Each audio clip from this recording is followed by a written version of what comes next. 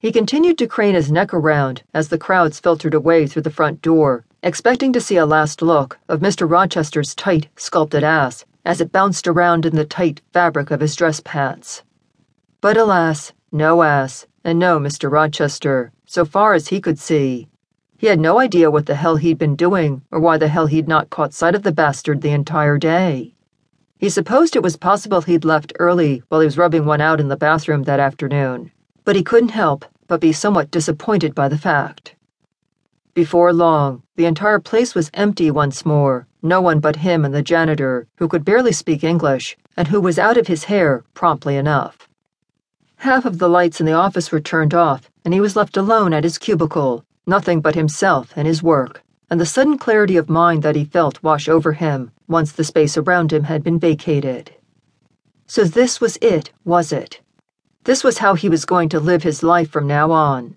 Come into work every day, not get any work done whatsoever in the looming sexual presence of his boss, and then stay after hours in order to actually accomplish anything, pushing himself to the limits of exhaustion in order to keep towing the line and to avoid being thrown out of the place on his ass.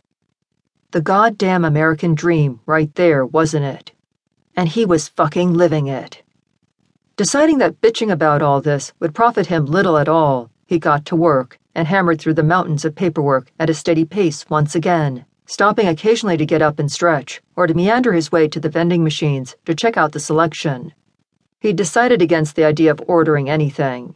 He wasn't going to pay for an entire pizza just for one fucking person. Finally, at 10 o'clock at night, he decided he'd had just about damn enough of this shit for the night and rolled his chair back away from the desk, stretching and yawning, half triumphantly, half in resignation. He wished he could just crawl under his desk with a fucking sleeping bag and nest there for the evening, as if in a cocoon, but he was certain that security, or else Mr. Rochester himself, would have a problem with this arrangement.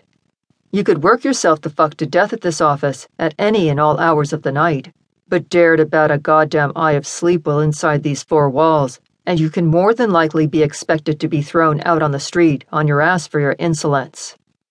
He would, he decided, go home to his overbearing, obnoxious girlfriend for the evening, much as he loathed the idea, right after he made a quick stop at the restroom and took a piss.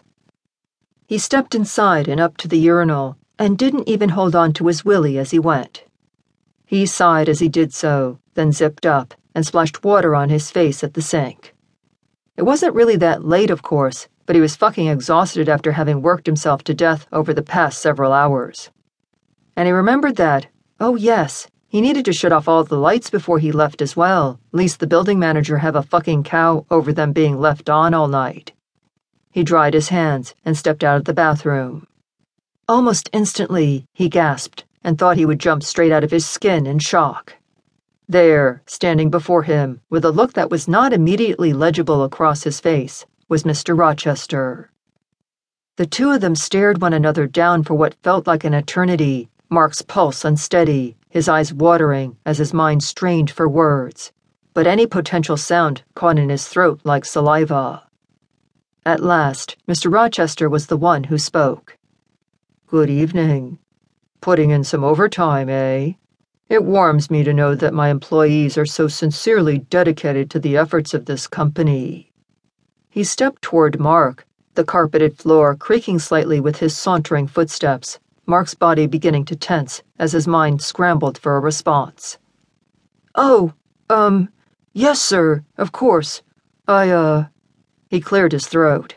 "I'm just catching up on some things that I didn't quite get finished during the week." But by this point, any efforts at conversing on Mark's part had been shot straight to hell. His mind was a blank slate as he stared into Mr. Rochester's devilish eyes, boring into him like a drill, setting his knees to quivering. His boss's steamy breath melted into him, giving him goosebumps, and causing him to break out in a cold sweat. He tried to catch himself to steady his breathing, but suddenly, Mr. Rochester's hand was on his thigh, caressing him lightly through the fabric of his khakis, and Mark knew he was a complete goner.